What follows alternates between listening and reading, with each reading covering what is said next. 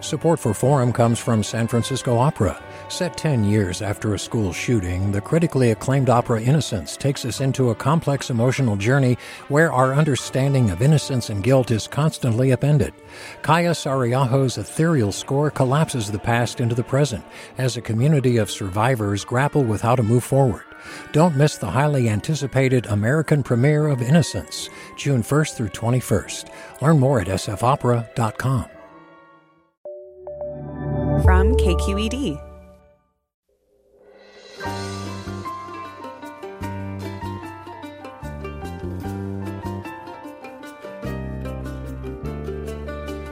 From KQED Public Radio in San Francisco, I'm Alexis Madrigal. Seashells may seem a curiosity, but in a new book, The Sound of the Sea, environmental writer Cynthia Barnett makes a case for their centrality through history. Indigenous people from what we now call Emeryville to the Andes Mountains built their cities and societies in part with shells. Shells have been money and the centerpieces of legends and evidence in some of our most important scientific theories. In our time, shells hold another message for a humanity that is denuding and deranging the oceans. Barnett writes, the mollusks symbolize all of nature in being exploited and brought to the brink of what is bearable, the dissolution of their exquisite homes in an acidifying sea. That's all next on Forum, after this news. For millennia, human beings have been fascinated by seashells, their intricate architecture and bewildering variety. But they are more than mere trinkets, as environmental journalist Cynthia Barnett argues in her new book, The Sound of the Sea, Seashells and the Fate of the Oceans. Seashells have helped explain the history of the Earth, and the animals that make them foretell trouble in our warming oceans. Barnett joins Forum and me, Alexis Madrigal, from the clutches of Tropical Storm Elsa in Florida to discuss the mysteries and messages of seashells and their mollusk makers. Welcome, Cynthia. Thanks so much for having me on. Are you okay down there? There is a tropical storm, and you came into the studio. I did. I will say that I got through the tropical storm to get to the studios. The University of Florida is actually shut down today because of the storm. But as I made my way here, it was just sort of a steady deluge and a little bit of wind, some clumps of moss in the streets, so nothing too bad. I was fine, and I'm happy to be here with you. Well, thanks for making the trek. We appreciate that. Harder than the trek from the bed to the home office, like a lot of people have made. I want to ask you about something which I'm sure you've been asked about many times, which is the nursery rhyme that we all learn about seashells. She sells seashells down by the seashore, hard in particular for me. But there's a real story behind that little nursery rhyme, isn't there? There is a real story behind the nursery rhyme, and oddly, people don't ask me about that, and I think it's because it's so difficult for people to say she sells seashells by the seashore. So the poem is said to have been written about Mary Anning. So she was the British fossil expert who was unknown for a very long time, who was really important in the legacies of her fossil discoveries around the Jurassic coast of England. And in fact, one thing I learned while researching this book, I was researching Charles Lyell, who is considered the father of modern geology. And it's really interesting to think about how we think of scientists as lone geniuses, and as we think about the progress of science. When you look at Charles Lyell's life and his work, there were people really important to him who weren't credited, and Mary Anning is one. She's a bit more well known now because she was the subject of a major feature film last year, but for a long time she was anonymous and known only by that poem. She collected ammonites and all kinds of interesting fossils along the Jurassic coast and sold them to seaside visitors, which was her family's business. But all of these really important scientists would come there and not only buy her by the fossils that she had found, but they would ask for her help. So, for example, with Charles Lyell, she helped him measure cliff falls along the Jurassic coast, but none of that work is mentioned in his papers. And another person who was really important to his science was his wife, Mary Lyell, who was a shell collector and a taxonomist in her own right, who knew a lot about fossils. And I just have to mention one more really fascinating group of people who helped Lyell. This is a story that I don't think has been told, although it is in his own writings. When he would come to the United States and tour the plantations of the Deep South, he learned that fossil seashells were regularly turning up in the cotton fields and in the wells. And when he would try to ask the plantation owners what lay beneath their fields, they didn't know because they hadn't dug the wells themselves or done the excavation work. So it turned out that enslaved people who were working these fields knew the land and knew its fossils. And so he relied a lot on the enslaved people he met in the American South. And they really contributed to his science in profound ways. So these are some of the people, Mary Anning and many others, whose voices I try to uncover, these hidden voices within the history of shells. Yeah. And it really is a fascinating book that takes us all over the world on your travels and all through time. Why are shells so important in the history of sort of deducing the Earth's geological record? So I came to think of shells as the Earth's great fact checkers. And you're right, part of it is the geologic record. Marine life and life has been making shell for so long, about 800 million years, that the shells we walk upon, the shells in Earth, in the geologic strata, on the mountaintops, are some of the best geologic indicators of what's happened in the past and environmental indicators of what's happened in the past. So geologists, I really think of them. The interesting thing is that we always wanted to listen to shells, and they really did. The amazing thing is that they really did have something to tell scientists. So in early science, seashells on mountaintops were clues of, the seas having once covered the land and geologic change. Seashells in the strata could speak to a long ago past. And today, what's fascinating about the really old shell fossils, hundreds of millions of years old, is that they are telling climate scientists what past climate looked like and how different animals evolved to deal with those climates. So they're just wonderful fact checkers, and I came to see that not only in science but also in humanity. In the other stories I report, everything from Neanderthal people to Native American people, seashells tell a more accurate story often than the vanquishers who got to write it down. Mm-hmm. Mm-hmm. Let's go into the science just a little bit here. How do mollusks, which make these shells, how do they actually do it? So it is a process known as biomineralization, and the mollusks, I should back up a moment and say the mollusks, of course, are in the sea and on land. The land snails, that are snails at the top of Himalayas and everywhere in the world.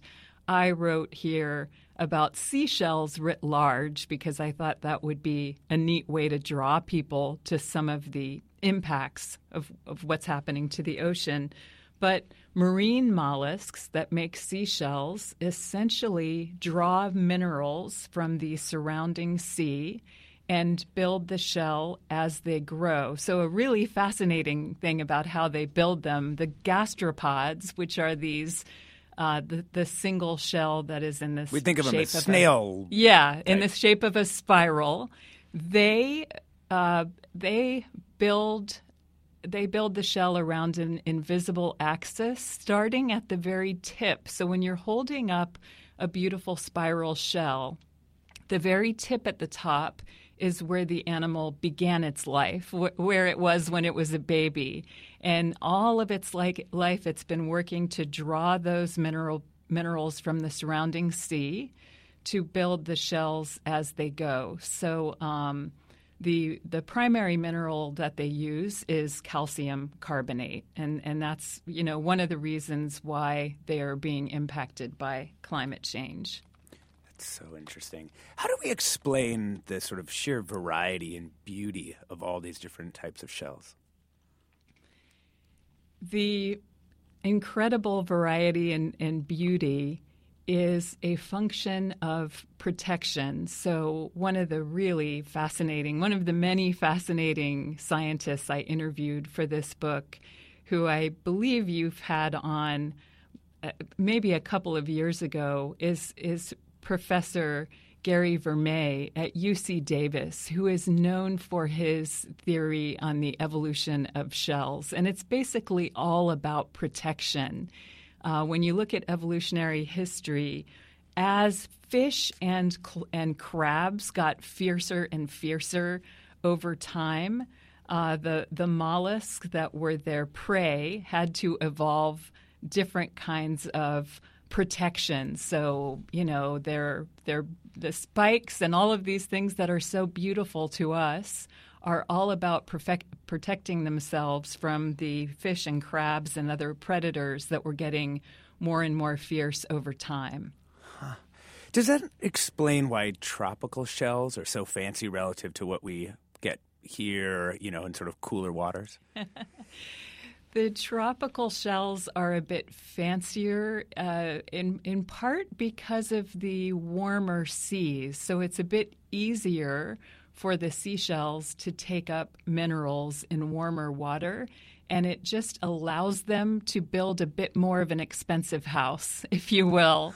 So they're sort of really efficient home builders, and they use the minerals around them, but they also build for their environment. So in addition to protecting themselves from predators, of course, they're building for their local environment in the way we do, except they wouldn't build, these really ostentatious places with air conditioning and rooms that aren't being used, right? They're really efficient, and they build what they need. But the reason for the difference between some of the gorgeous tropical shells, say where I am in Florida, and the little bit more, how to put it nicely, utilitarian. A little bit more utilitarian shells where you are, has to do with water temperature as well. We're talking with Cynthia Barnett, author of The Sound of the Sea, Seashells and the Fate of the Oceans. What are your questions about seashells? What's a seashell or a treasured item you found along the beach? And what are your concerns about the future of the ocean? Give us a call now at 866-733-6786. That's 866-733-6786. You can also get in touch on Twitter and Facebook. We're at KQED Forum, or email your questions to forum@kqed.org. We'll be back with more after the break.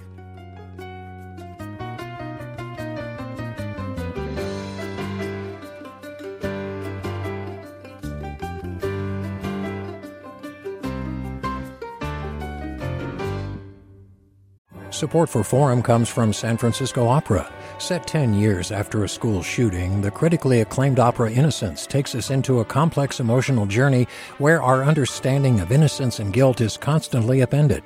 Kaya Sariaho's ethereal score collapses the past into the present as a community of survivors grapple with how to move forward. Don't miss the highly anticipated American premiere of Innocence, June 1st through 21st. Learn more at sfopera.com. Welcome back to Forum. I'm Alexis Madrigal. We're talking with Cynthia Barnett, author of The Sound of the Sea, Seashells and the Fate of the Oceans. Cynthia, you recount several fascinating stories about indigenous people and their relationships to different shells. The Calusa people in Florida, the Cahokia civilization, Mississippi, Chavin de Huantar in Peru. But maybe we can start here in the Bay Area and what some people know existed here, the shell mounds in Emeryville. Yes, it's a really incredible story. In the early 20th century, a Berkeley archaeologist who surveyed the Bay Area found that no fewer than 427 major mounds had surrounded the bay, and they were all completely gone already by that time. And it's the same story in Florida. So the Ohlone people in California had turned shell middens heaped up by bay dwellers for thousands of years into settlements and burial mounds, and the largest was at what is now Emeryville between Oakland and Berkeley, and it was a great place of ceremony. And in the late 19th century, developers built an amusement park, Shell Mound Park, at the base, and they sheared off the top for the dance floor. And revelers there literally danced on graves. And in 1924, the mound was destroyed to make way for industrial development. And there are these incredible black and white photographs in the archives of, just all these spectators standing around watching a steam shovel tear into the mound and haul it away. And this happened, as you noted, all over the country. Down where you are in Florida, it seems like an astonishing amount of indigenous history was destroyed for development. It was. And the interesting thing about Florida's indigenous history, I think it's not as well known as Western indigenous history or even Midwestern indigenous history. It's sort of a story that has been unfolding more recently.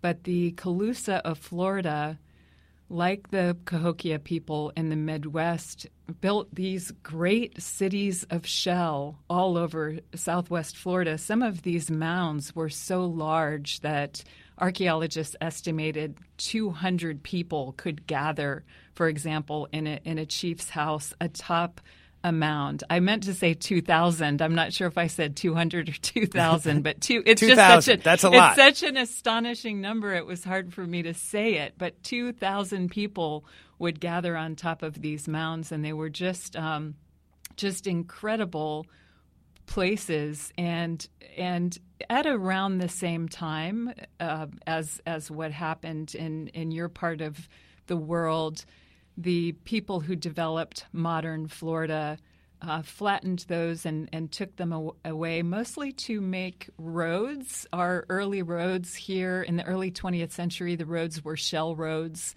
So roads, and they were also spread on farm fields.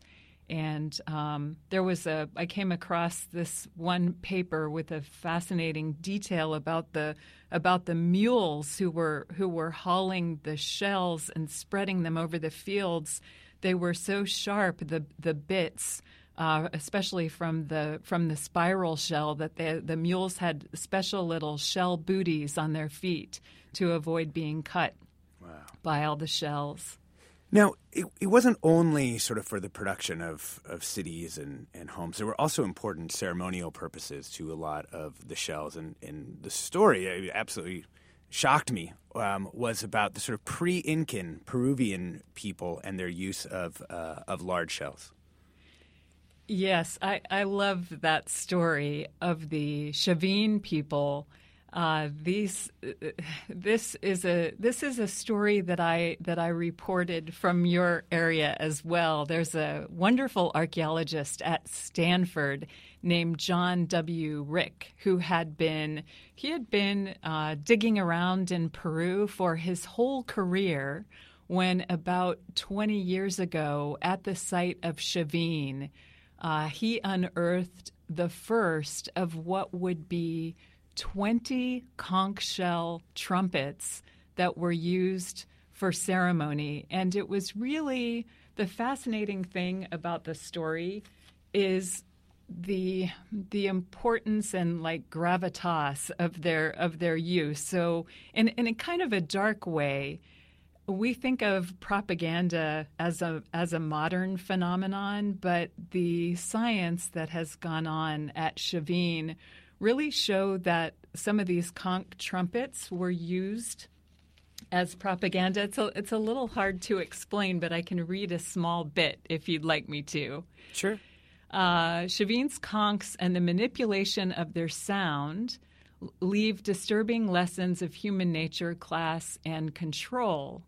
John Rick concludes that Chavin's temple complex, which had been choreographed behind the scenes with intent to unnerve, mystify, or even terrify worshippers, reveals the rise of public manipulation and the lengths with which elites would go to build and maintain their authority. So the fascinating thing that happened was that pilgrims would come from all over the Andes, and the priests who used the conchs could make them sound like a jaguar's roar or the actual voice of the oracle. Mm-hmm. They know from the architecture of Chavin that they were able to throw these voices around, and it's just a fascinating story to think about. Not only the sound that the shells make, but the use of propaganda, that long ago is pretty amazing. We have a lot of calls coming in. Apparently, Great. People like their seashells. So I want to turn to some calls. Ken in San Francisco. Hey, good morning. Good morning, Ken. Question. Hi. I comb the beaches of San Francisco, and usually the only things I find are crab shells and sand dollars that are all dried out. I don't see any actual shells. Is there a reason for that? Good question, Ken.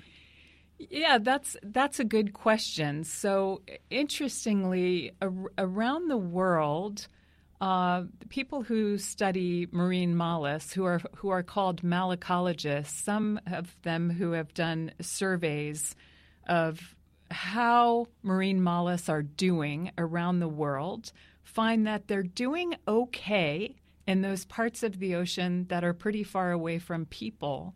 But in parts of the sea where there has been, especially where there's been a lot of coastal development, they're really struggling. So I don't know the specific species in San Francisco Bay, but I would suspect that if there are fewer animals living there than there have been in the past, that it would be a function of the amount of coastal change and coastal development that has taken place there. And that's certainly the case in Florida, like a lot of marine mollusks here, and this is the case in other parts of the world too. They're okay, except in places where we have torn out seagrass, torn out mangroves, and destroyed the places where their larvae are come into the world, and so on. That's a great question. Yeah, Holly provides some backup accounting here. I grew up going to Ocean Beach in San Francisco every weekend with my grandparents. The beach was a treasure trove of beautiful shells. I regret to say that I had a fantastic shell collection. I would bring them home and identify them. I remember shells that started to disappear when garbage, especially plastic, started to wash up instead. And, a question on shell collecting for you, Cynthia. I mean, another listener had asked, that they see shell-encrusted frames in shops and, other kinds of sort of decor that revolving around shells.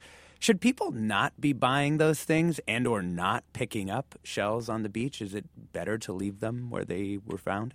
This is a great question, and I am going to give you a couple of different answers. I've asked many malacologists that, and the issue with picking up shells, it's kind of like everything else in life and some of the problems we face, right?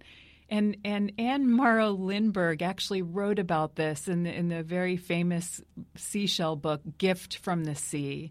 She wrote about having too much stuff. She was very prescient that way. And just like we're amassing too much stuff, too much plastic, too much, big houses, stuff to fill up those houses, it was like we had this instinct to collect all the shells on the beach, right? And it's really, I think it's important to be able to collect a shell or two when you're out at the shore, particularly when you're with a child who is, who might be getting introduced to the wonder of nature, like the caller you had, or like in my childhood. Those moments are really important. We want kids to be able to play with shells and not just plastic objects or Pokemon, which is also inspired by marine mollusks. But we don't need to collect all the shells on the beach, right? Mm-hmm. The other point that's really important is that picking up a shell, especially if it's a native shell, and of course if it's empty, is a better thing to do than to buy a shell in a basket in a shell shop, because those shells often came from Indonesia or somewhere else in the Coral Triangle, where some of those species are really imperiled by over-collecting, and where some of the fishers are impoverished and get hardly anything for the shells that they bring in. So I think it's like a lot of what we're dealing with, there is a way to still love nature, to collect one thing for the windowsill and not pick up all the shells on the beach. I think that is a metaphor for so much. Yeah. A listener also tweeted along these same lines. I was recently in Cancun, and there were vendors everywhere selling huge shells. Is this a sustainable practice? I'm going to guess your answer to that is no. Yes, no. Okay. It's not. Let's bring in Roger from one of my favorite towns in the Bay, Crockett. Good morning. Appreciate the show. The sound effects in South America to scare the peasants reminds me of the Catholic Church propaganda. But my comment, can you hear me? Yep. Oh, yeah, Yes. We can hear you. Go ahead, Roger. My comment is I was lucky enough to go to a shell mound down south of Dumbarton Bridge, and it was like cut like a pie section. You could see different layers of shell and 100-year, 1,000-year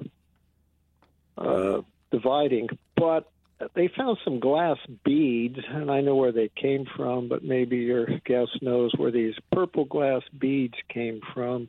Also in Goldendale, Washington, Sam Hill, there's a museum there. They have a wonderful big collection of California baskets, Bay Area baskets that the women made. So do you have any idea where that glass bead came from in the South Bay? Yeah. Maybe I can just zoom out your question a tiny bit, which is just to say one of the things that the shells in your book reveal is sort of the vast trade networks that existed between different indigenous people in the Americas, yeah? Yes, that's another fascinating thing about shells is how often really important shells are found inland, far from their original homes. And in fact, the farther a shell would have to be traded from its original home, the more value it had, and sometimes the more sacred it became to the people. So that's true. That's true with the conch trumpets that have been found in Lake Balaton in Hungary and in interior southwestern United States. There are a lot of wonderful seashell objects from Southern California area. I have to mention something else because your caller mentioned the Catholic Church, and I wanted to mention that the Spanish colonialists really cracked down on trumpet shells under the rules of the Inquisition, which banned instruments associated with ancient religions. But Native people loved their conch shell trumpets and other kinds of shell horns so much that they kept blowing them. Yeah. It isn't just in ceremonial use or even in building of cities and structures. shells also became an important form of currency, particularly in the cowrie shell, right? Yes. So the first global money was not cryptocurrency, as you hear the crypto guys saying sometimes. It was the money cowrie, and actually it shares the Greek root. The name of the genus, these are cowrie shells, is Cypraea, which shares the Greek root with cryptocurrency, kryptos, meaning hidden or secret. And the first worldwide currency was this gleaming white cowrie shell called the money cowrie. And it's a remarkable story. These were small shells that were harvested en masse in the Maldives for 1,000 years, and their harvesting was overseen by a series of really powerful queens, some of them Islamic queens. And the sort of devastating side of this story is that money cowries purchased an estimated third of the enslaved Africans that were forced to the Americas. So for this book, I decided to follow that, unlikely trail of the money cowrie. I visited the Maldives because, that too is important in the climate change story. And I also visited West Africa and did lots of interviews there with archaeologists and anthropologists about cowries and, the impact on West Africa. And that is one of the more important lessons in the book. I set out in this book to listen to what seashells had to say about what was happening to the earth, and seashells actually had a lot more to say about how we treat one another and about the story of humanity. And that was true, from the shell mound at Emeryville to the coast of West Africa. Yeah, and I want to get into that more after our break. One of the things that shocked me was that cowries, you write, circulated longer than any single coin or paper money in history. That's right. Maldivian cowries were as important as gold in their time, definitely. Wow. And how many of them were in circulation?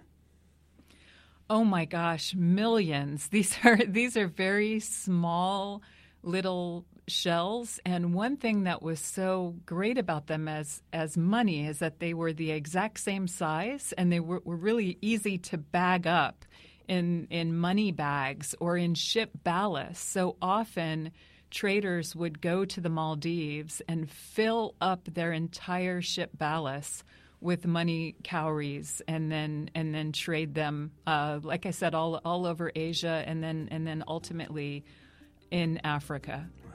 We're talking with Cynthia Barnett, author of a fascinating book, The Sound of the Sea, Seashells and the Fate of the Oceans. What are your questions about seashells? What are your concerns about the future of the ocean? Give us a call now at 866-733-6786. That's 866-733-6786. You can also get in touch on Twitter and Facebook. We're at KQED Forum, or email your questions to forum@kqed.org. We'll be back with more with Cynthia Barnett after the break.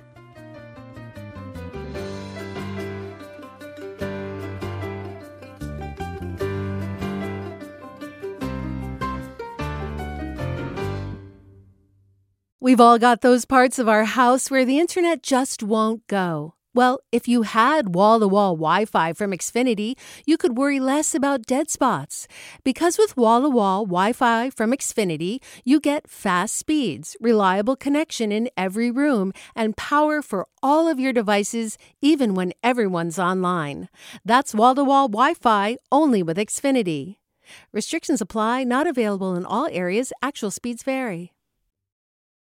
Welcome back to Forum. I'm Alexis Madrigal. We're talking with Cynthia Barnett, author of The Sound of the Sea, Seashells and the Fate of the Oceans. And I think it is time to talk about the fate of the oceans. I'd like to bring in Karen from San Jose. Karen, can you hear us? Yes, hello. Hi, I'm so sorry. Yes, no problem. Thank you for taking my call. I I'm curious because we've heard of these really devastating tales and figures around plastics in the ocean, and I've grown up here in California. I love the ocean so much, and I've passed that on to my daughter, who also loves it, and I'm just devastated to hear about how much plastics have really overrun and been so harmful to much of our ocean life. So I guess my question is two parts. One, what have you seen in terms of the impact of plastics on shells and shell life? But then also, do you have any hope for those of us who are really feeling a bit hopeless about just how devastating the plastics issue has been for the ocean? Do you believe that there are solutions, aside from us limiting our use, of course, that we can really clean up and help fix this problem long term? Thanks for that, Jean. Cynthia? Thanks for that. Karen. Apologies, Karen. Thanks for that great question. The ingestion of plastics by marine mollusks is a really sad part of this story. There is no place on Earth where scientists open a pair of shells and do not find plastic bits in the mollusk inside. The plastic, these are even microfibers from our yoga pants, are showing up in the bodies of marine mollusks, like at the poles, even where there are no humans anywhere near. And so the plastic has become a crisis. And you said, are there solutions other than us not using so much plastic? And the solution has got to be that we reduce demand for plastic. I devote a chapter to a very surprising story. The book is built around 12 really iconic marine mollusks, iconic seashells in history, and the chapter on the murex, which perhaps Alexis was going to ask me about later, but I'll hint about now. Go ahead. Okay, the chapter on the murex tells the really surprising story of a Jewish shopkeeper in 1830s London named Marcus Samuel, who loved seashells and traded seashells. This was the time when Victorians loved shells, and he was importing them from Japan, and he had this wonderful little curio shop. That shop ended up becoming, in the next generation with his sons, ended up becoming Shell Oil, one of the largest oil companies in the world. And it's a bit of a long story how that happened, and I want to make time for other callers. But the son, Marcus Samuel Jr., who formed Shell Oil, and this was essentially to keep up those trading relations with the East, but now sending oil in tankers through the Suez Canal. Marcus Samuel Jr.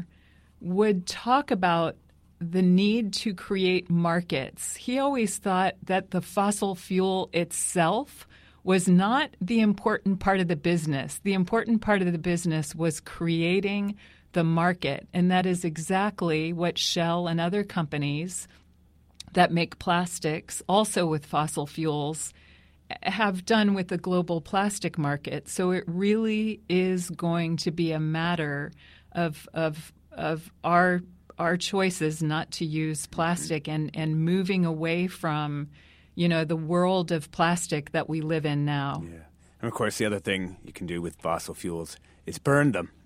Let's go to Wynn in Menlo Park. Thanks. My question is, are seashell animals related to coral reefs, and do they grow in the same way, and are they affected by the changes in the ocean in the same way? Yeah.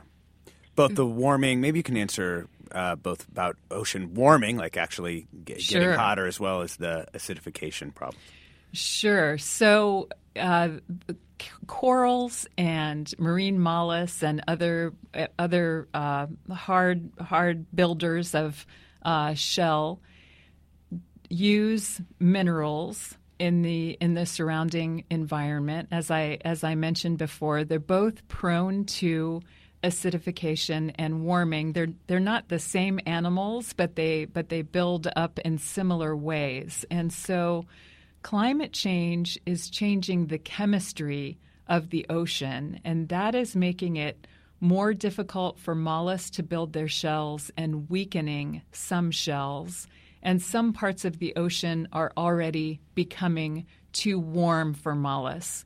When it comes to coral reefs, they are the acidification in the ocean and the warming will bleach coral reefs. So it's a little bit of a different process that is happening to each group of animals. But basically, the carbon dioxide we send into the atmosphere by burning fossil fuels has turned seawater about 30% more acidic than it was at the start of the industrial era. So this chemical change, again, it's called acidification, has begun to limit the carbonate that mollusks use to make their shells. And acidic waters are also boring into some shells, pitting or eroding them. And then the other side of the coin is that the oceans have also absorbed almost all the excess heat that's been trapped in the Earth's atmosphere. So already some places have become too warm for the shell-making animals. And I have to say one more thing about that Murex chapter, and this has happened since I finished the book. The reason I called the shell oil chapter the Murex chapter is because Murex were being impacted by plastics in that same part of the world where the first shell oil tanker went through the Suez Canal. That tanker was called the Murex. The Murex animals in the book are being impacted in that part of the world by plastic. Since I finished the book, I did an interview on this a few weeks ago. Malacologists who are studying the Mediterranean and an area that's one of the fastest warming parts of the ocean on Earth found that Murex, once the most common animal there, is not showing up at all. So it's just, an incredible irony. I think one of the things that your book really drives at, and I'm just going to quote from it here, is the concept of sort of the interconnectedness of all these ecological problems. So here's your own writing. No one thing is broken. It's rarely only the harvest. It's rather the exponential growth in harvesters and coastal development and the destruction of seagrass and the rise in carbon emissions that have made the past 5 years the 5 warmest for the oceans in human history. And as I read that, if it were just one of these problems, maybe it might seem like there could be a simple technological solution to them. How do you imagine solving such a complex, interconnected set of problems?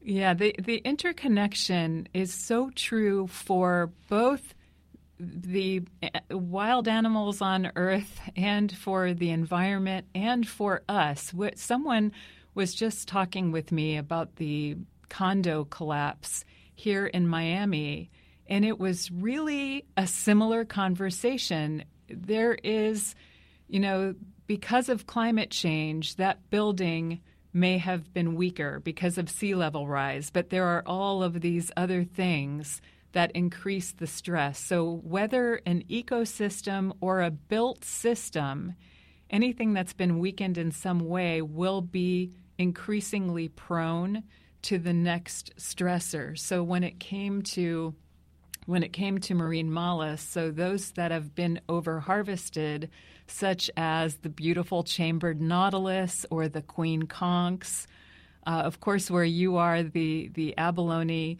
those animals are going to be more vulnerable to coastal development and other things, and ultimately to the changing climate. The answer is that we will come to live differently. And the caller was asking if I had any hope about this, and I I do, and the reason I do is because I write a lot about environmental history, and I'm interested in problems we solved before. My last book was a cultural and natural history of rain, and my last time on your station was to talk about that book and the story of acid rain, which you really don't hear about very much anymore. That is something that we solved on a global level that is, just kind of out of mind now. And there are all kinds of really hopeful stories going on around the world with overharvesting. I was just in Puerto Rico last week reporting on some queen conch farms that are going in across the Caribbean. And so there are these really important lessons from mollusks and, of course, from all nature, that if we would listen, we can get there. And I think we will, because I think when you look back at history and human ingenuity, that we will live differently. It's just on a really small scale. We were talking about shell collecting. When I was a kid, there were boiling pots in the motels all around the Florida coast, so that tourists could boil the marine mollusks alive and get their shells. We don't do that anymore. We've learned more about the importance of seagrass. California is a leader in coastal protection and conservation. So I do think we can get there, but it's got to be a matter of more people understanding what we're up against. Yeah. Let's do a little lightning round and answer some more listener questions. Francisco in San Francisco. Welcome to the show, Francisco.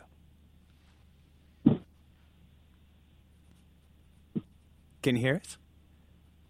Francisco? Okay, let's go to Gene in Menlo Park. Picture of Owen. I'm doing fine there. Oh, hi, Gene. Hello. Hi, Gene. Welcome to the show. Hello. Sorry about that. I had a question about a different kind of mollusk. I think they're mollusks, and that's the slugs that we try not to step on around here. Where do they fit into the overall picture? Thank you for that, Gene. Yeah, thank you for that beautiful question. The slugs, I think what you're thinking of are land snails, the snails we see in our garden, or like you said, you see them out inching around. They're very important. They're part of this larger world of mollusks. And I will say that land snails or slugs are far more imperiled than marine mollusks. And again, the reason for this is that they live closer to us, right? They're interacting with humans, so they're more immediately imperiled by our pesticides and our development and our other impacts. So interesting. Let's go to Lee in San Francisco. Hey, good morning. Good morning, Lee. Hey, I had a comment pertaining to the statement that your guest made about currencies, shells being used as currency throughout the world was the first currency. Mm-hmm. And I have a tendency to, and she threw in Northern Africa. I have a tendency to disagree with that because I think the shells was used for peasants throughout areas because it was available to them. But throughout the world, it was gold. If you go back, and silver, if you go back to Mecca and you go back to Timbuktu, there was nothing but silver and gold. And so to say that Europeans always try to reshape history and say we invented this. No, you did not. It was not a worldwide. It was not a worldwide currency, and that's my comment. And if your guest comment on that, I would appreciate it. Yeah, sure. I'd be happy to. The caller is right that gold is super important and an early currency. But the one of the leading historians on cowrie shells is named Bin Yang, and he has a wonderful book that I would recommend called Cowrie Shells and Cowrie Money, A Global History. And he is among the scholars. And of course, I'm an environmental journalist, so I relied on scholars around the world and interviewed people all over the world for this book. And he's one of the scholars I relied on who has found that shell money spread more widely and was used longer than any other money, including in any kind of gold or any other kind of metal coins. But I can't argue the fine points of gold versus cowries. And of course, another issue here is that they were both used in the slave trade. Gold more in North Africa and cowries more in the mid coast. Let's go to Craig in Sonoma. Hello. Hi, Craig. Hi, Cynthia. Hi. I was wondering, I got just to the end of the show, but have you spoken about the red abalone? Mendocino red abalone. I'm an abalone diver. I've got many, many beautiful abalone shells and hundreds of little pieces that I've accumulated over the years. And I was wondering if you had any information on like the pieces of abalone being used for currency, like with the coastal Indians, or anything you have on the red abalone. Yeah. So, well, I will say that I made a decision early on when I first started out to write a book of seashells. I had planned to include chapters on abalone and oysters and clams and other important eating shellfish. And it turned out to be so big that I had to cut back. So I cut back to these 12 really iconic shells. And also there is a book out. There's an entire book out about abalone. We'll have to look up the author's name here in a moment. There's a wonderful new book out about abalone. There have been books on oysters. A friend of mine named David Berger wrote an entire book about razor clams. So I didn't devote a chapter to abalone, but I, of course, write about, the incredible beauty of abalone shells. This pearlescent inlay, which is actually some of the strongest material on Earth. And I just love that part of the story, that I kind of came to think of the marine mollusks as the original artists for so much, right? And then that architecture gets passed on and used in jewelry and money, and even our iconic buildings are inspired by some of these shells. So I really love abalone, and I actually have some abalone jewelry that's really, really special to me. Oh, that's a great place to end. We've been talking with Cynthia Barnett, author of The Sound of the Sea, Seashells and the Fate of the Oceans, a fascinating book for lovers of the oceans and seashells. I'm Alexis Madrigal. You've been listening to Forum. Stay tuned for another hour ahead with Mina Kim.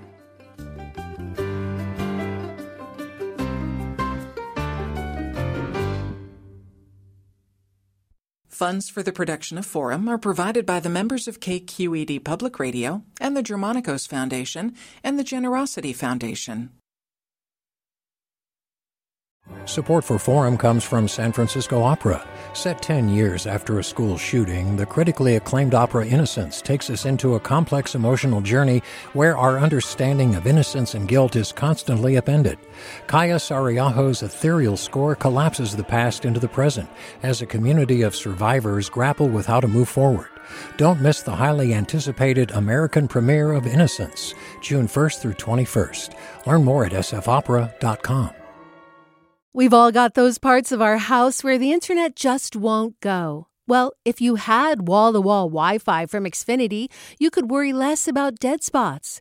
Because with wall-to-wall Wi-Fi from Xfinity, you get fast speeds, reliable connection in every room, and power for all of your devices, even when everyone's online. That's wall-to-wall Wi-Fi only with Xfinity. Restrictions apply, not available in all areas. Actual speeds vary.